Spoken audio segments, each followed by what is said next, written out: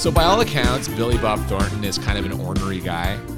What do you mean? He's grumpy? A little bit. He's got a reputation for not like suffering fools, for lack of a better term. If we saw him in public and I wanted you to walk up to him and say, Mr. Bob Thornton, I'm a huge fan. I loved you in Chopper Chicks in Zombie Town. How much would I have to pay you to do that? I think I'd do it for free because I would love to dodge a Billy Bob Thornton punch. So you don't think this one's going to pop up in the highlight reel when he passes away? You know? He must be so embarrassed about being a part of this film. Oh, easy now. Come on. You need to work. Every actor's got to start somewhere. I guess so. But he's like pretty long in the tooth as he's starring in this film. I don't know. I think he's one of those guys that just like always looked 40. He probably looked 40 when he was like 22. I'm serious. Is that a hair thing? A little bit of hair thing. I think his face in general, like, you know. He's a grizzled looking guy. He's a little grizzled. Yeah, okay. I don't mind that, though. I don't mind that. Either way. I mean, that turns you on a little bit. I like a guy with some miles on him. Yeah, that's right. Okay, yeah. You want to know that he's been through life so that he can take of you. Oh, my God. That's enough of this. Welcome to Bad Movies and Beer. I'm Cooper. I'm Nolan. And today we are talking about Chopper Chicks in Zombie Town. This was a request from a long time ago by Kelly Madden at Kelly Madden 80 on Twitter. She's the official bartender of the Drunk Theory podcast, which, if you enjoy conspiracy theories being discussed drunkenly, is definitely worth checking out. What? I didn't know this. I'm going to check out this podcast for sure. There you go. They talk about all kinds of things. And again, the beer is flowing. It's a good time, much like we try to have here. So I'm sorry this took so long, Kelly, but we had a hell of a time finding a beer that we could connect to this. This is a Troma release. Have you seen a lot of Troma movies, Noel? I don't think so. Toxic Avenger? No? No. That's the one that most people have seen. They basically release and distribute some movies they produce themselves, I think, but otherwise a lot of just like low budget, like schlocky kind of like exploitation with like comedy kind of mixed in. And I think this we're getting a little bit of here. All right. After watching this, I would not be opposed to searching for some other Troma kind of releases. Oh, dude, we got to find a way to watch Toxic Avenger Part 2 because that is like kind of like the high watermark, I think, for Troma. That's a classic for sure. So yeah, either way, we're in this today. I'm so excited. And we have finally found a beer that we're going to be able to match up with this. What is that beer, Noel? I am super excited. Not only do we have a zombie beer, it's called Zombie Surprise. It's a sour smoothie. It is banana, blueberry, vanilla, and cinnamon. Oh. The art on this is hilarious. It is a zombie hand coming out of a pie. It's kind of like breaking its way out there, and I think that's hilarious. But this is from our friends at Counterpart Brewing Company. They are this super open space that has great food and great beers. I love this brewery. It's out of Niagara Falls, Ontario. They opened about 3 years ago, and they actually just had their 3rd anniversary and released a whole bunch of really cool beers there. If you haven't had a chance to, and you are in the Ontario or even in the sort of northern New York areas of the United States, head across the border, man, Niagara Falls. Yeah, head to Counterpart Brewery. It is worth a visit. Their beers are amazing, and I'm excited to try this one. They've had some other really good smoothie sours. I've never tried this one, though. Yeah, I've tried a bunch of theirs. A friend of mine lives pretty close to the brewery. He's made a few runs for me. Perfect connection for this. The Chopper Chicks, they get a zombie surprise when they roll into this town, as we're about to talk about. So I'm glad we were finally able to connect this. I'm looking forward to this too. Not a huge blueberry guy, but everything else involved, I'm down with. So, what do you think the zombie surprise in here is? Is it the cinnamon? No, zombie's the name of their smoothie sour. The surprise, I guess, right. is the cinnamon. Maybe. Yeah. So all of their smoothie sours are kind of a zombie, and this is the surprise from the different ingredients here. They've added a little something. I can't wait to give it a try. So why don't we crack it open and see what's there? Oh God! Fuck. Right in the eye. Right in the eye. I got zombies in my eye. And I'm wearing glasses. How is that even fucking possible? Great question. Good start, zombies. Good start. So we open with a title card that says, "Life's a bitch and then you die. Usually." Foreshadowing? Uh-oh. Zombies are coming. Yeah. This is followed immediately by the opening credits, set over footage of about 8 badass women riding motorcycles along a desert highway. And all I could think of is, wow, do they have big hair? You know, it's the 80s when. Come on. Yeah, we've got some giant teased hairdos going on here. And the wind is really blowing through it as those badass babes are ripping down the street. We've got also a pretty awesome, like, kind of 80s intro song as well here that sort of enters them in. I'm trying to determine at this point if they created the music themselves. It almost seems like they have because they don't sound quite good enough to be mainstream 80s songs. Yeah, I had never heard any of them before for sure. So it's very possible that what you're saying is true. This is the main gang of the movie, and their biker gang name is not the Chopper Chicks. What is their gang name? Well, they're called the Cycle Sluts. Yeah, exactly.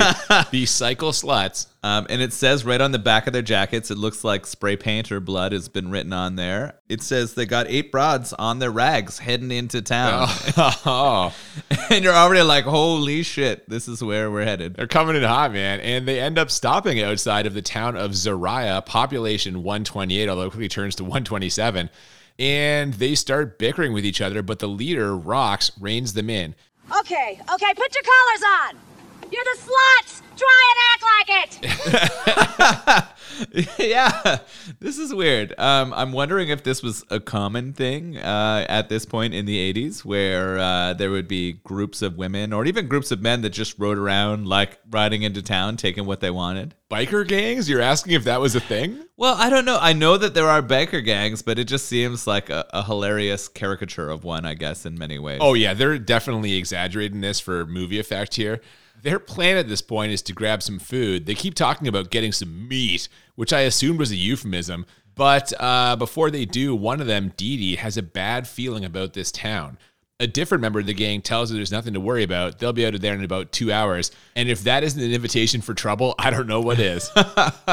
We very quickly sense that Dee Dee knows this place, right? This is a place she doesn't want to come. And I'm assuming it's because maybe she has a past here. Well, that's exactly what it is. I actually thought it was just the kind of, every movie like this, some character has the premonition, like, I don't think we should go in there, and, they get overruled and it ends up being a disaster. I just thought that's all this was. But yes, we find out later on some real past here, and that's going to play a part in the trouble that happens. I was looking for the, crazy old homeless guy. That's usually who does prophetic, that. that's we your need move, that guy, yeah. right? And that wasn't in this, but we did have that sort of, as you said, the number of lives changed on the sign for Zariah, which looks like it was handmade on Bristol board, by the way. It's like a chalkboard. Yeah.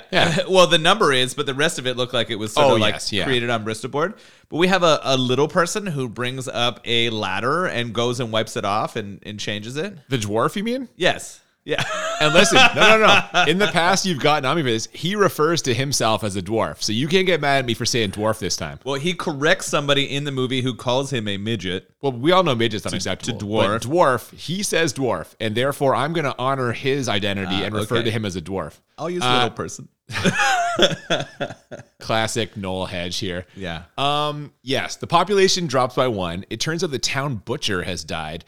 And the local funeral director gives a eulogy that I would describe as underwhelming. Underwhelming because we get a quick shot of seeing the body removed and the coffin being filled with sand. Well, and it's leaking as they go to lower it in. As they go to lower it, the grieving widow is there, and the mortician doesn't want her to see that sand is pouring out of her husband's coffin, so he cuts that eulogy short and, in fact, cuts ropes which drop the coffin sideways into the grave. Yeah, he's basically like, the hell with it, let's get it over with, and just dumps the guy in there. I'm like, very, very accommodating. Because that was better, right? That was better than going through it, but I guess it's better than getting caught with some corpses. You know already that this mortician is up to some shady shit. Oh, for sure. Now, he catches a look at the cycle sluts as they ride by, and we see them enter the town diner where they are greeted with some very confused looks. We then cut to a different type of cycle as we see a little kid walking his bike up to what looks like a boarded up mine shaft, which has some disturbing growling noises coming from inside. This is a fucking weird cut. 1, why is this kid riding his bike alone on the side of the highway? And 2, why does he approach all of these weird growling sounds? He enters this mine to see, it's like a modern door with a lock on it that's unlocked. He also sees a security camera, and he goes up to this locked door and takes the lock off, opens the door, and asks for his daddy? Well, yeah, he hears these mysterious growling voices and naturally assumes his dad must be the one making them. This is so fucked up. It's just so ridiculous that this child goes into this mine alone, looking for his father, enters the door, asks for daddy, and then what do we find? Oh, he's immediately killed. He's killed right away. But okay, the lock on the door, the door's got like a deadbolt kind of thing and it's locked, but the lock is open. Someone has not remembered to lock this mine. And yeah, why this fucking kid thinks his dad is there, I don't know. This must be a devastating loss for the town because I had this kid pegged as a future neurosurgeon for sure. They just lost one doctor. When you got 127 people, losing one is important. This kid could have been your mayor. He could have been your police officer. I'm telling you, you don't think rocket scientist, neurosurgeon, with all the brain cells this kid's flashing, hearing those noises? Come on.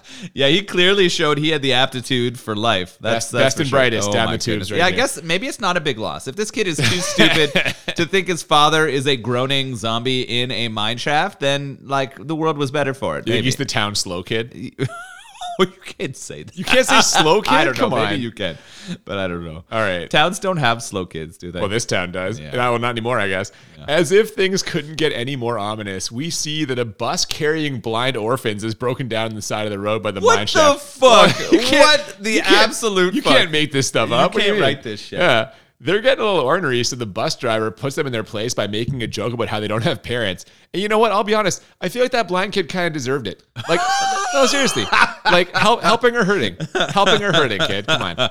I mean, the fact that a bus full of blind orphans breaks down near I popped as soon as I saw that. Shaft It got me right away. Of zombies that have been left open now because a random child was looking for his father in a mine shaft. This is the point where I was all in on this movie. I was like, fuck yes, that's it. That got me right there. I was laughing my ass off. I also thought it was hilarious that the guy managing all of the blind people had an Uzi strapped to his bus. Well, we'll get to that later. But they comment on it. They comment on it. The kid who's giving him all the flack makes a joke about him having that Uzi, right? He pokes fun at him. Listen, if you're teaching and steering blind orphans through various school bus related adventures, you need to have a semi-automatic weapon with you. Anything could happen. You never know what's going to happen. No. The kids describe themselves as bump readers. That they just go into some. Well, yeah, the one kid's got a very self-deprecating view on being a blind orphan for sure. Absolutely.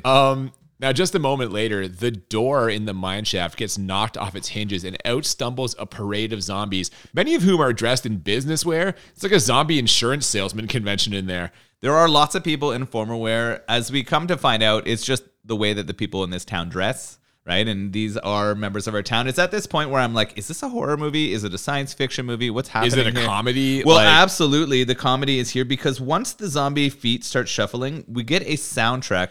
And it is this weird, circus laughing music kind of fucked up thing. That's a great way of describing it. I described it later on as Seven Dwarves music. In Snow White and the Seven Dwarves, when the dwarves are walking along, whistle while you work, kind of. It sounds kind of like that. It does, but it always starts with this creepy laugh, and it's someone with an accented voice, does a little bit of talking and then goes into a song.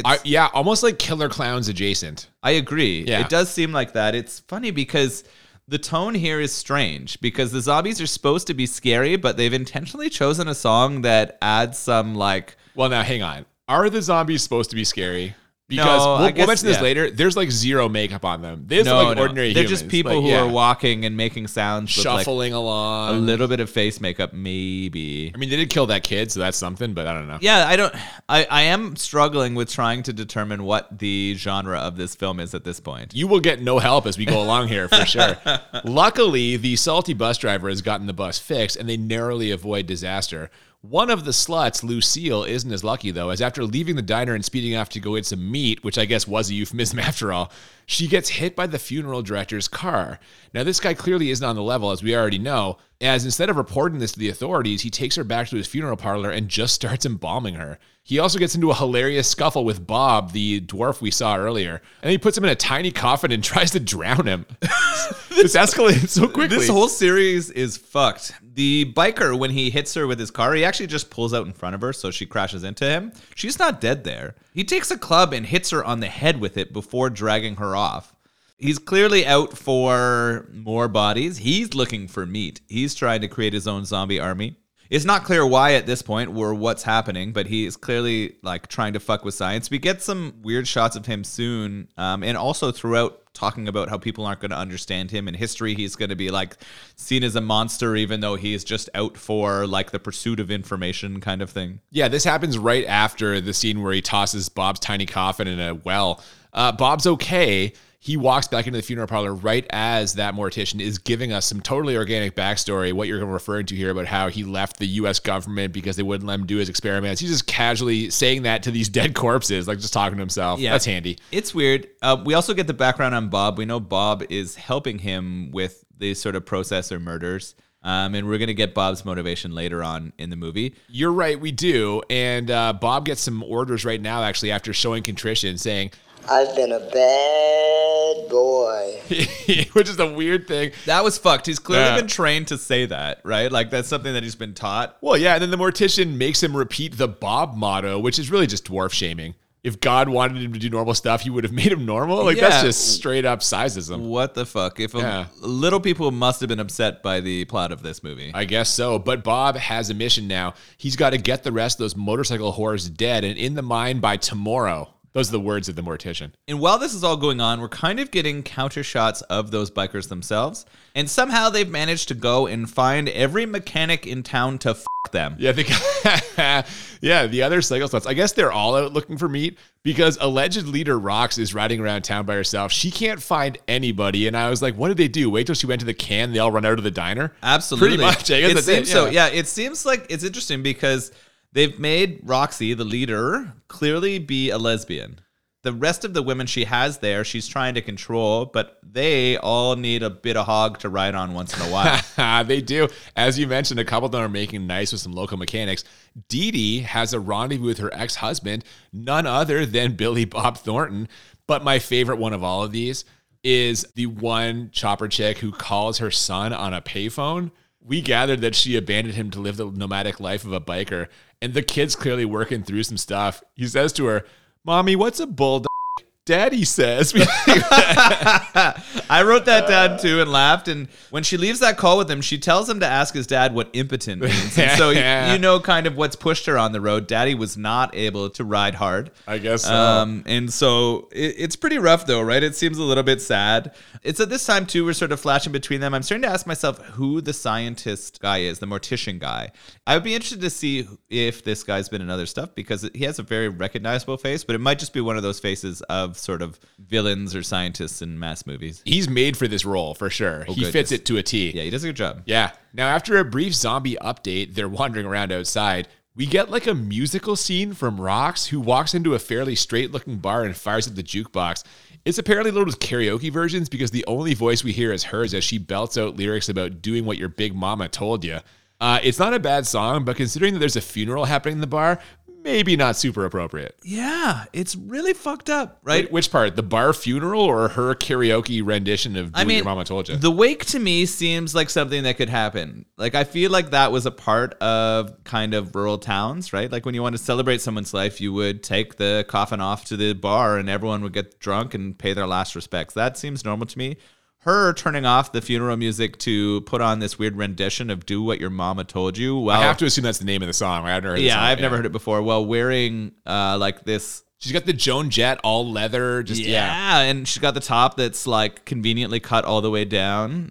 It's pretty interesting. She is definitely going through some stuff here. Well, yeah. Now, this all sets the tone for what I'm going to call the meat montage. It's most of the chopper chicks boning down with random dudes, including Billy Bob with his ex-wife.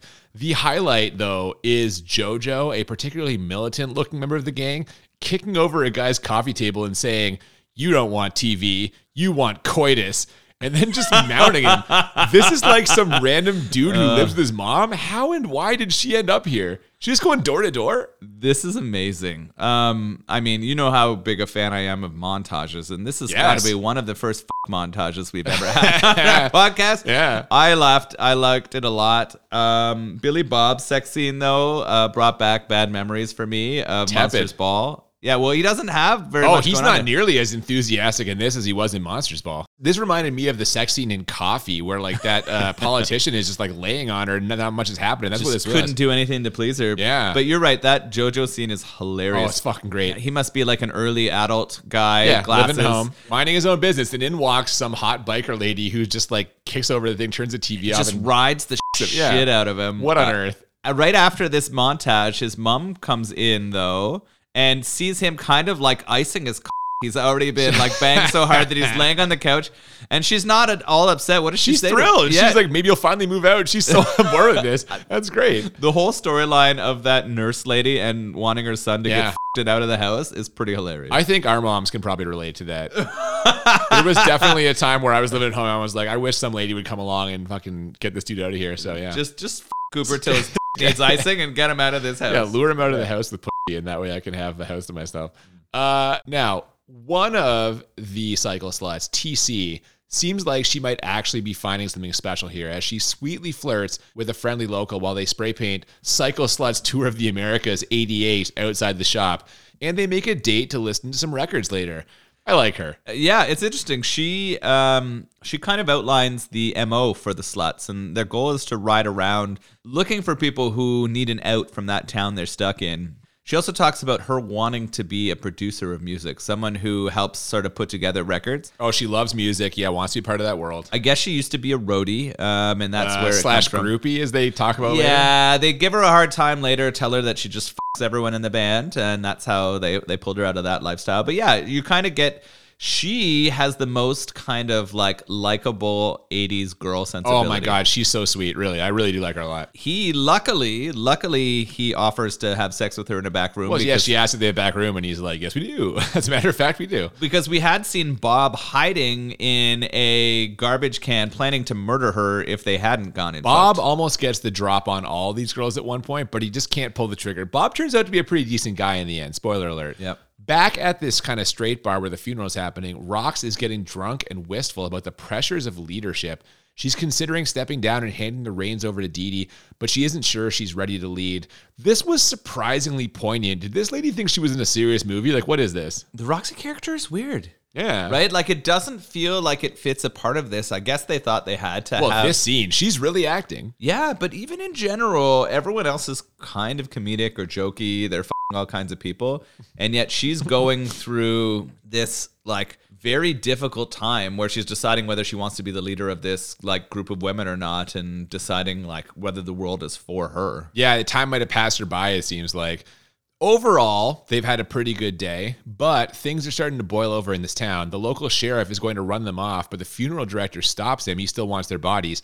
And back in that bar, one of the insulted patrons gets rough with the other one of the cycle sluts who's there. He calls her a d***, which prompts Rox to break a bottle and tell him, The lady can't talk, fuckface. And for the record, I'm the me.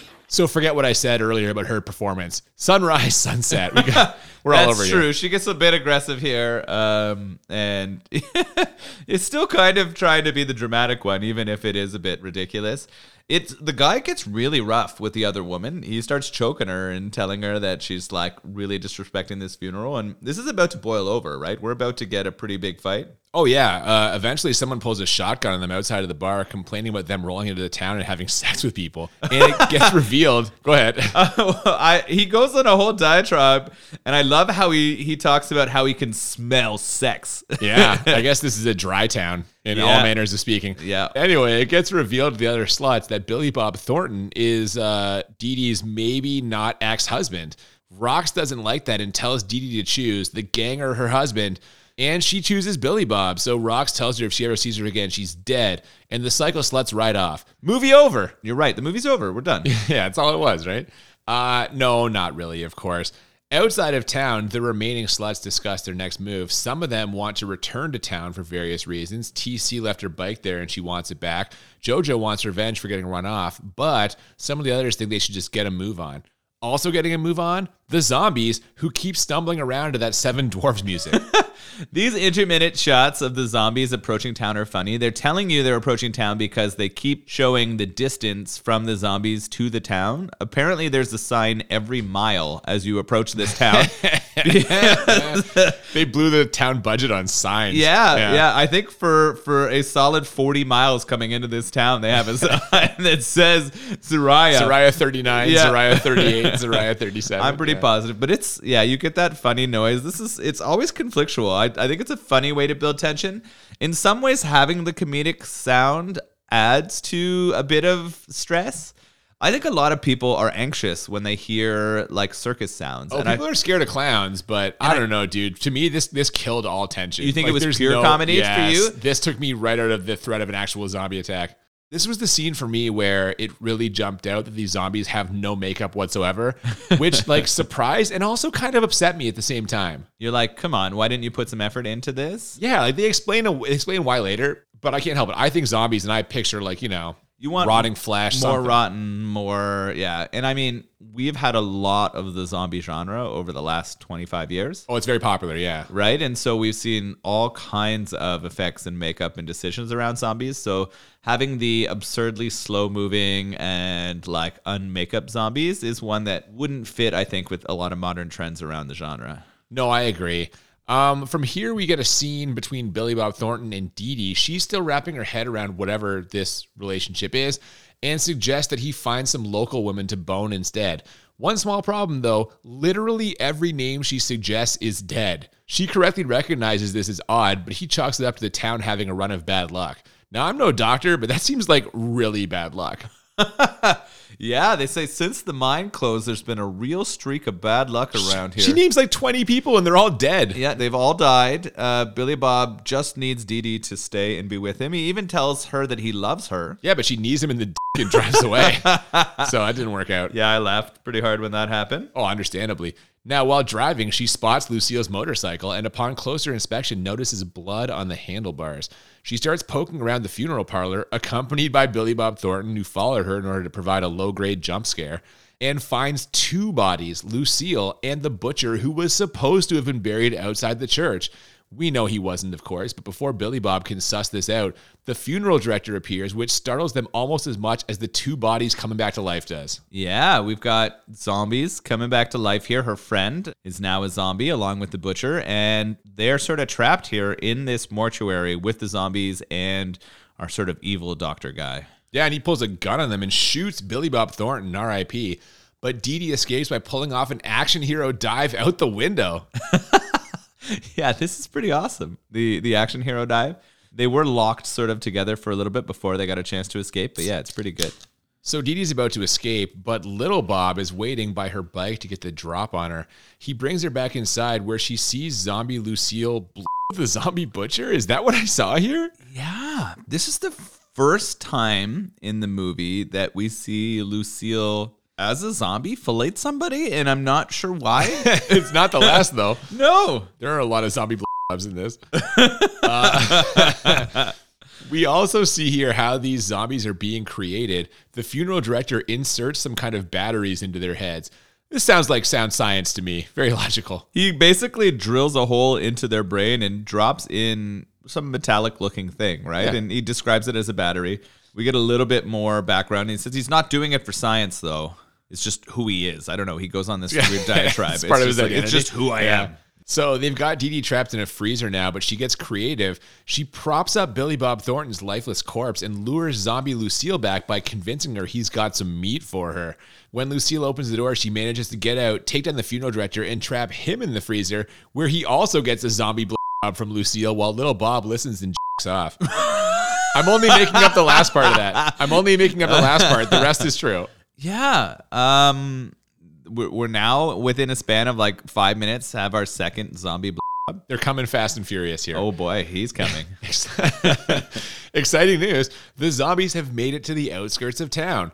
Less exciting news. The first house they reach has an extremely young baby. You know, as opposed to one of those old babies. I don't know. Yeah, they're up in the stakes here, right? For the audience, they're like, here are all the zombies and here's a house with a baby. But again, normally I'd be concerned about this, but with the playful tone the director is giving the zombies in this movie, there's no way they're going to kill that baby. You think? I don't know. We've seen other movies where they take down small children or babies, right? The tone, there's the transition from that playful tone to them killing the baby be way too jarring. It's not going to happen. And it doesn't. Spoiler alert. Things aren't going great for the Psycho Slats. There's a lot of arguing and fighting and some hard truths being thrown around as they continue to debate their next move. Dee Dee returns with a warning, but Rox doesn't want to hear it, and they have it out in a combination knife whip fight that is pretty incredible. Just a mess of leather and denim and big hair. Get some! Come on, man, that's good shit. I just about spit my beer all over. Yeah. It is hilarious. When she pulls out the whip and the other one pulled out the knife, I was like, if they don't both end up topless here, there was a mistake made in filming. They don't, though. I don't think there's any nudity There's in this none. movie. This is a criticism I have that we'll talk later when we give our rankings, but Okay. that's a big Missed misfire for opportunity me. right here, yeah. Well, while this is going on, we also get some action from the family with the baby. There's a knock on the door, and when the old man patriarch guy opens it up, he can't believe his eyes. It's his dead son.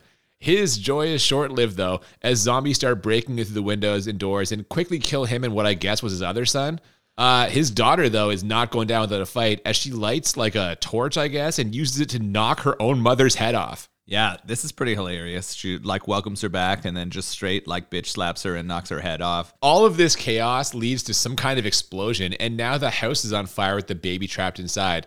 Luckily, it turns out that this whole time, the house is directly beside where the cycle sluts were arguing, and so now they spring into action. Two of them race up the stairs, fight off some zombies, and way too casually toss the baby out the window. There was very little warning before this baby toss. She just chucks that baby, and of course, one of the other sluts is ready to pick her up. I think it was funny that they were fighting, having that sort of cat fight the whole time that family was getting eaten. Like right next door. Yeah, I it had was no just- idea they yeah. were next door to this house. At this point, there's also this huge guitar soundtrack in the background Yeah, it's as big all time. of this is happening, and I noted that because I thought it was pretty hilarious. So they save this baby, but then a large posse comes out of town, and what's happening here? Yeah, this is how they're rewarded for this good deed, by having a bunch of local yokels roll up and yell, "Get those whores!" The locals are going to string them up. Yeah. Yeah. They're hoping to like kill them. I guess they're blaming them for what's happening at this burning house too. Their sexuality has caused this outbreak of Yes, I think so. battery zombies. I don't know. They want to string them up. They don't have any ropes. They go check the shed and find some zombies inside, which leads to a hilarious slap fight after the ringleader shoots one of them. And this allows the sluts to once again escape. I guess like this is like the dead husband of one of the ladies who's there, and they get into it a little. Yeah, it's funny, but also like you knew this was coming. We saw the zombies head in there before. We actually get quite a good shot of the burning house fall over. Yeah, it's pretty decent effects actually for what this budget was. Yeah. Like to me, that had to be a real burning of that building falling down. Like it was Yeah, very they probably realistic. built just an exterior of a building though. Yeah. Oh, yeah. They built the exterior and then the structure, and then you see it fall. But I actually thought that was well placed in that scene. It was one of the better effects that was in here. No, I would agree with that. Hey, remember that bus full of blind orphans from earlier? Well, I guess it broke down again, and I guess they locked the teachers out as a goof, and I guess some of the zombies found them and killed the teachers, and now all those blind orphans are trapped inside the bus. And I'm like, enough with the cliches already. It's such a tired old concept. You're loving this, but luckily for these blind orphans, the sluts are out at night, and they're on the move. Yeah, that they are going to ride into the rescue, but before then, it's looking a little grim. And that one kid who was complaining earlier laments their current position with this line. Blind, no parents, and now this. But He feels his way to that Uzi, though. Don't worry. I was going to say, luckily, Yeah. the teachers left his Uzi in the car. We mentioned that earlier. And despite being blind, the loudmouth kid grabs it and kills several zombies. And they said there was no God. This scene's pretty hilarious. It's incredible. He doesn't miss a shot either. He's just straight direct hitting all these zombies. Oh my despite God, being he's blind. unbelievable. I think this is a Daredevil kind of thing, right? Like if you don't have your sight, all your other senses must be heightened. And Yeah, you so can hear them and he knows where they are, yeah. exactly where they are, so he's taking them down. Oh man, yeah, good stuff. But there's still some more out there. So when the cycle sluts stumble upon this bus, at least one of them, Jewel, the mom from the payphone earlier, feels compelled to intervene. She does, but she quickly catches a zombie hop on and goes into an uncontrolled slide with her bike crashing under the bus and exploding. And you thought that window jump from earlier was going to be the big special effect for this movie. It was pretty. I was actually slightly startled that she went down that quickly and was gone. I thought she was going to ride in there and be a hero, but she's done. Well, you're going to get hop-ons. Come on. Her and that zombie are both dead now, and we've got a flame sort of erupting underneath this bus. Time is running out for these orphans. Both zombies and fire are their nemesis. It's true, but luckily the other sluts are there, and some of them lure the zombies away, while TC and another one go and grab the kids. And how does Dee Dee get them all out of there? In the funeral home's hearse, which little Bob just happens to roll up in at that exact moment. Now, how the hell was he driving this thing? It's one of those situations where little Bob is standing on the pedals. He's not sitting at all. You can't see over the steering wheel. Yeah, You see him like rise up above the wheel. How is he fucking steering this? Yeah, Come he's on his tippy toes trying to make this work, and he gets that hearse over there. Jesus Christ. It's interesting. He's had a change of heart, right? He's like, fuck, this other guy's all trapped now. I don't want to do this anymore. I'm going to help these motorcycle chicks out, and we're going to save these orphans. Well, that's what they do. They get out of there in the hearse. They've got some questions, and little Bob has the answers. He very quickly and very shittily explains this is all the funeral director's fault. He showed up in town a few years ago because he heard about some radioactive material that was left over in the mine after underground nuclear tests and wanted to sell it and or use it for his experiments. But he couldn't have live fuel carried out of there, so he found a way to reanimate dead people. Of course, he had to kill them first, which Bob admits he had a large role in. But why, Bob? Why? Well, and Bob answers, the person promised him that he could make him normal. Yeah, he's going to make him tall. He could grow him, right? And Yeah. just like other movies we've watched where being short tends to be something that puts people into a... Fucking Boondock Saints, Jesus. Yeah, now I feel a little bad for all the midget comments earlier. I mean, that you should. No, there's a big moment here, though, where the dwarf, the blind orphans, and the chopper chicks realize that deep down we're all the same. So unlike Showgirls, no confusion about the message that this movie's trying to send. We're all people, Noel. We're all people. That's right. We're going to have a bit of a showdown here with some zombies. Well, yeah. I mean, Rox doesn't share the same sense of unity with the other ones as she continues to try to get the cycle sluts to leave the town's residents to clean up their own mess. In fact, as soon as those zombies reappear, she rides off. The locals, meanwhile, have a whole mess of guns, but they can't bring themselves to shoot the zombies, what with them being their deceased friends and family members and all. So I guess it's up to the sluts. Yeah, this is where I'm like, man, this zombie makeup is garbage. It's non-existent. It doesn't exist. I'm also like, townspeople won't kill them. What the fuck? Like, I like you a whole lot, but if you were a zombie trying to eat my brains, I would remove your head from your body in an instant. I would expect nothing less. Yes, and I assume you'd do the same to me. Yeah. Yeah. And I'd eat those brains, for the record. So you're right to do You it. would eat zombie brains? Your brains.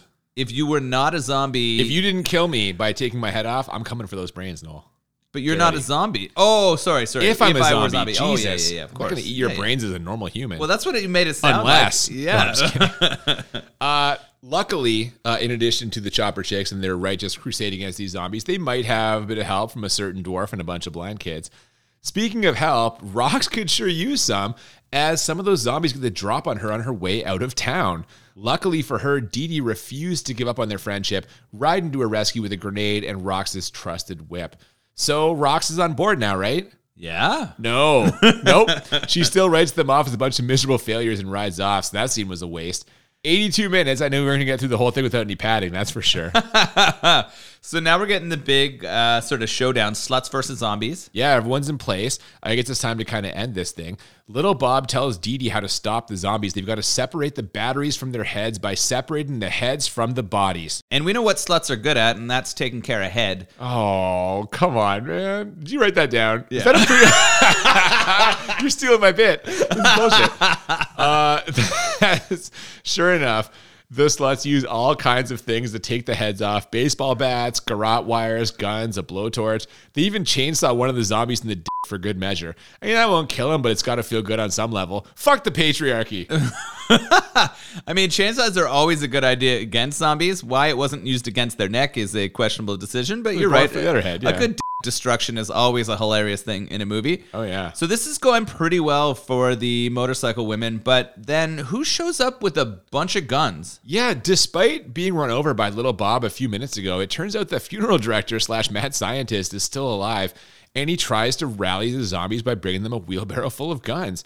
The sluts have no choice but to retreat, but just then they get their own reinforcements in the form of Rox. She's back because, as she puts it, I am way too old and way too lazy to start over again.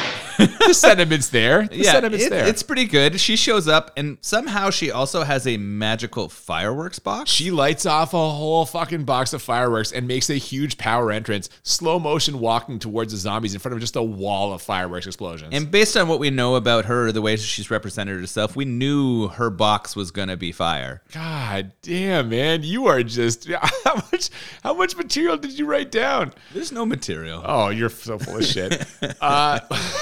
With this late contribution from Rox, the sluts think they've won, and they even utter the classic, "Oh, that was easy," like you do one of those things, only to have dozens more zombies stagger around the corner. The funeral director is up on the roof of a building directing traffic, and clearly the sluts are going to have to get a bit more creative if they want to make it out of here alive. So I know what they're going to do. They decide, what's the best way to blow up all these zombies? Get them in one place. Let's fucking blow up the church. Yeah, well, conveniently, right then the church bells ring, and they also happen to stumble upon a whole mess of dynamite. So this is all coming together. Now, I admit, blowing up the church is a controversial decision, but if it makes you feel any better, they're going to use the blind orphans as bait.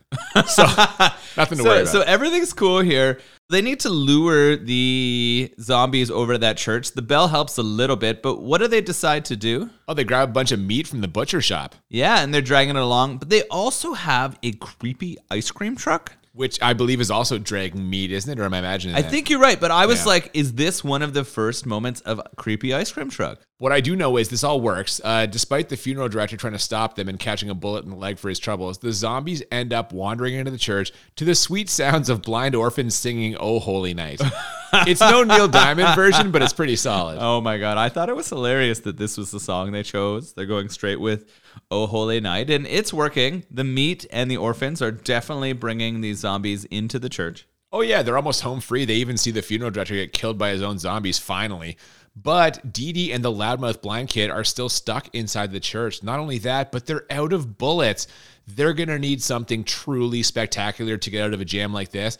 And they get it when Dee Dee breaks a mug on one of the zombies' heads, which apparently distracts them all. What the fuck was this? Well, I mean, the mug helped the escape, but it wouldn't have happened without our third or fourth appearance of our friendly giving zombie. Yeah, I did like a zombie Lucille pops up to give one last zombie before getting blown up. That lady really loves. But she needed to. She was the one who's like got her friend out of there. It almost felt like zombie Lucille was still like aware enough to save her friend. In that moment, she was like, I know what helps, and it is and she drops to her knees, and it allowed them to escape that church. It got the blind orphan and Lucille out of there before it went boom. This movie has brought many things into my life. One thing I never thought I would see was a zombie another zombie, and so thank you for that. Trauma releases, I really appreciate it. So this is all over now. The town is saved. The next day, the Psycho Sluts officially initiate Little Bob and the blind kids into the gang by giving them a beer shower and some custom denim vests. They also pick up a couple of extra passengers as TC's guy decides to follow her on her adventures, and the guy who was living with his mom earlier hops on with JoJo after his mom nudges him to go. That's great shit. I really enjoyed that. I love that little piece too. The gang is growing. It's not only women anymore, but that doesn't matter. We've got some more sluts to join the crew. And I love that guy's there. And he is there like, he was a little nervous, but he's so happy to be there. And JoJo is so happy to have him. Apparently, he was a good pull. Guess so. Well, he doesn't want TV. He wants coitus. They also promised to blow up the mine, so it's a real happy ending. And we're into the credits before the 80-minute mark. I don't know, dude. That's a little short for me. I don't know. I wasn't unhappy. I enjoyed the ride. We get a thumbs up and a guitar solo, which is pretty hilarious. Yeah, we do. But on the way out, we get a couple shots of a couple people who leave this open for us. Yeah, we know for a fact there's still a couple zombies out there. There's the sheriff who was also TC's boyfriend's father. He stuck a hat on him in an earlier scene and told him that if he didn't eat anybody, maybe nobody would notice. Mission accomplished there. He's staying around, but no one knows he's a zombie for some reason.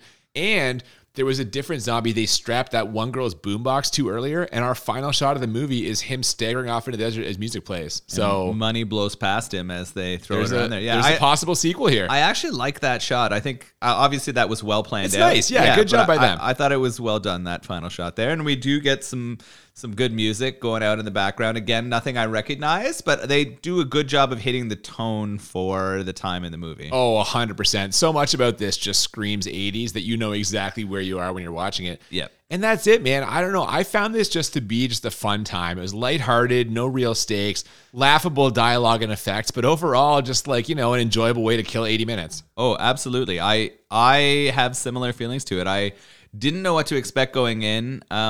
The quality of the video I watched was slightly lower, but it also made me like sort of harken back to watching on a VHS tape. It sort of felt like that. It's hard because I don't do that often. I'm so used to HD quality sound and video and everything. Yeah. It's strange to go back. High and quality watch that now. transfers. And Yeah, I know what you mean. exactly. Yeah. Even the movies that were recorded then, we had so many of the sort of Vinegar Syndrome stuff or other upgrades that have made them like very, very palatable. That was a little bit hard. Yeah, this What is do you not that. This is not that. think? No, Yeah. no. It felt worse because of that. Oh, I feel like it added to it for me. It Well- took me back to a time when I'm like, oh yeah, this is exactly what I would expect. Maybe an enjoyment, but not worse in like how bad it was. Ah, I guess fair if we're enough. getting into our rankings. Well, here, and this is a second- good time to do that. Why don't we head into our rankings right now? The way we always do this, we rank on a scale of 1 to 10, 2 times, 1 to 10 for how bad it is, 1 to 10 for how enjoyable, and as a goal, as always, is to find movies that are 10 out of 10 on both scales, or as we call it, the Crit 20. And for me, I have to say, it is in play because this low-budget disaster piece is absolutely a 10 bad. Like, nothing about this. The production value is so low. The effects are so shitty. The premise is so laughable. And, like, despite what I said about this being a fun time, it is just your classic low-budget schlocky movie. So I have this undeniably as a 10 bad. And I'll be honest, I will be stunned if you do not also have it as a 10 bad. What do you think? This is a 1 bad. No. Come on. Absurd. It's like fucking Citizen Kane. Yeah, no, this is absolutely a 10 bad. There we go. There's no other place to go with it. The acting, not good. Nope. The Basic plot, yeah, laughable. the plot Yeah. laughable. The special effects laughable. so shitty, but The it music just in a is fun way. appropriate, but Oh, yes. incredibly low budget. Yep. Right? Like I felt like somebody on set produced most of that sound. Right? And that's okay. It worked, but it is all adding up to definitely a 10 out of 10 bad for sure. Well, we're in agreement on that. Tell me now, how enjoyable did you have this movie? I enjoyed the ride. I thought it was a movie that I laughed at a lot. I thought there were some fun choices. I think the idea of the motorcycle gang who are out trying to find others who don't fit in, coming in and saving this town full of like prudes who have one like They are prudes. yeah, a town full of Yeah. prudes that have like a creepy mortician who's doing all these experiments on them was hilarious. Some of the stuff, like the kid going into that room, where I was just makes like, no sense. what the It fuck? makes no yeah, there were sense, some yeah. things that were just too out there, but I did have it pretty highly rated. What do you have it? I gave it an 8 enjoyable. Okay, that's fair. So here's my thoughts on this. I already mentioned it was a fun time. I really enjoyed my time with it. I do have 3 minor complaints. Number 1, I wish there had been more action. We get like not a lot for the first half of this movie. There's a lot of teasing of the zombies, and it takes a while for them to do anything. I wish that it kind of happened earlier. Now I love that they built a little bit of character in with the cycle slots, but a little more action would have helped. Number 2, would it have killed them to give the zombies like some makeup? Like we talked about this already, but there was one guy who kind of stayed in the mine who looked like a little wrinkly, but that was it. Like give him a little something.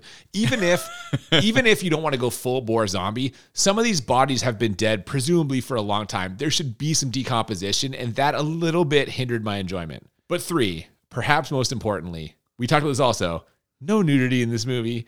You're telling me that in this low budget movie with no name actors at the time, you couldn't get one person to pop their top? That was really the only missing piece when I think about what all good low budget movies should have. Imagine in the knife and whip fight that both breasts had to just come out there. Like in Coffee, when she found those hookers, the top Yeah. came off. Like that's a If perfect those time to had rip been it. popping out, They like- we had multiple sex scenes. Somebody take your top off. yeah, nothing. That sounds a little bad, me saying it in that way, but like seriously, like for what this movie is, if you're trying to make an exploitation, like low budget movie, you gotta titillate a little bit. You gotta lure people in with some nudity. It's funny. One of the things that I didn't expect to be looking for when we were talking about in rating films was that. Right? Like coming into this whole process, we've gone through over a season and a half now. I never Yeah. expected that I would be like, you know what, you're right. There wasn't enough breasts in this movie. Yeah. But it seems like in certain genres of movies that it is a piece that almost needs to be there to meet the needs of the audience. Dude, if you're talking exploitation films, and make no mistake, that's what, like, okay, so Troma Films, Like this tends to rely more on comedy than the shock, gore, and nudity that a lot of trauma releases have. But when you're thinking exploitation movie, you naturally think nudity. That's a natural thing. Yeah, and it's funny. I never expected to get there, despite what you have suggested is my like affinity for breasts. I wouldn't have thought going down this rabbit hole that I would be hoping to see that. And you're right. This is a movie that could have definitely benefited from that. For sure. There were lots of things I enjoyed though. Like overall, it was a great time. Every scene with the blind orphans, like my God, they just popped me every single scene they were in, and they said there was no God. That kills me. I don't know why he says that before. If I ever have to shoot a gun in real life, I'm 100% saying that before I shoot it. That part was great. Every sequence of them was tremendous. Sort of a sidebar, it doesn't really relate to my rating, but the scene where Rox sings was a really weird choice to me. It kind of made me think of like Footloose, where Kevin Bacon is dancing his emotions out.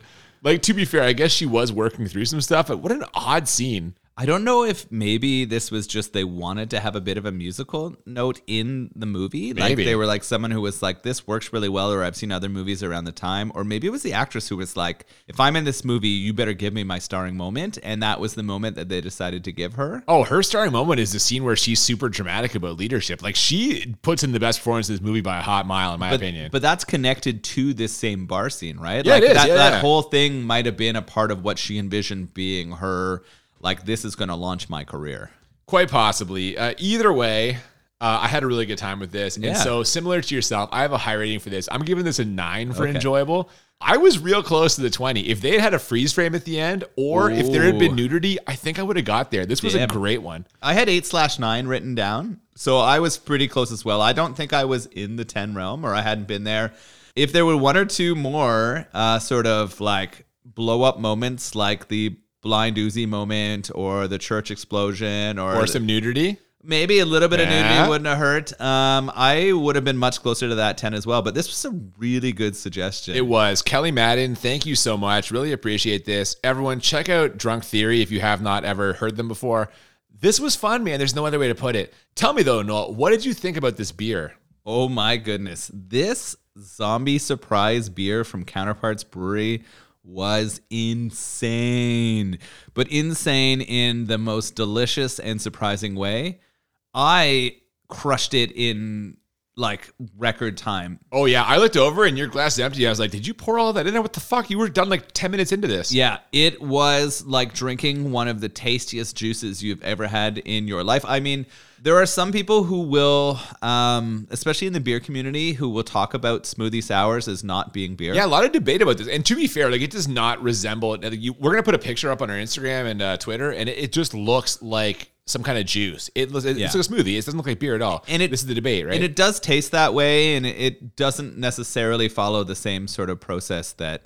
I mean, it follows similar processes to beer making, but it's not exactly the same, and the ingredients definitely depart. More of the juice than others. The cinnamon added an element to it that I didn't expect, but it was definitely predominantly the fruit flavors, and I crushed it. I had enough time to open and finish a second beer by Counterpart, which also delicious, but dangerously 10%. Yeah, no, I agree with what you're saying. It was a very sweet, fruity, delicious. I love all their smoothie sours. I've had a few now, and I don't know if it's beer or not. I'm not going to weigh in on that, but I do know it's delicious.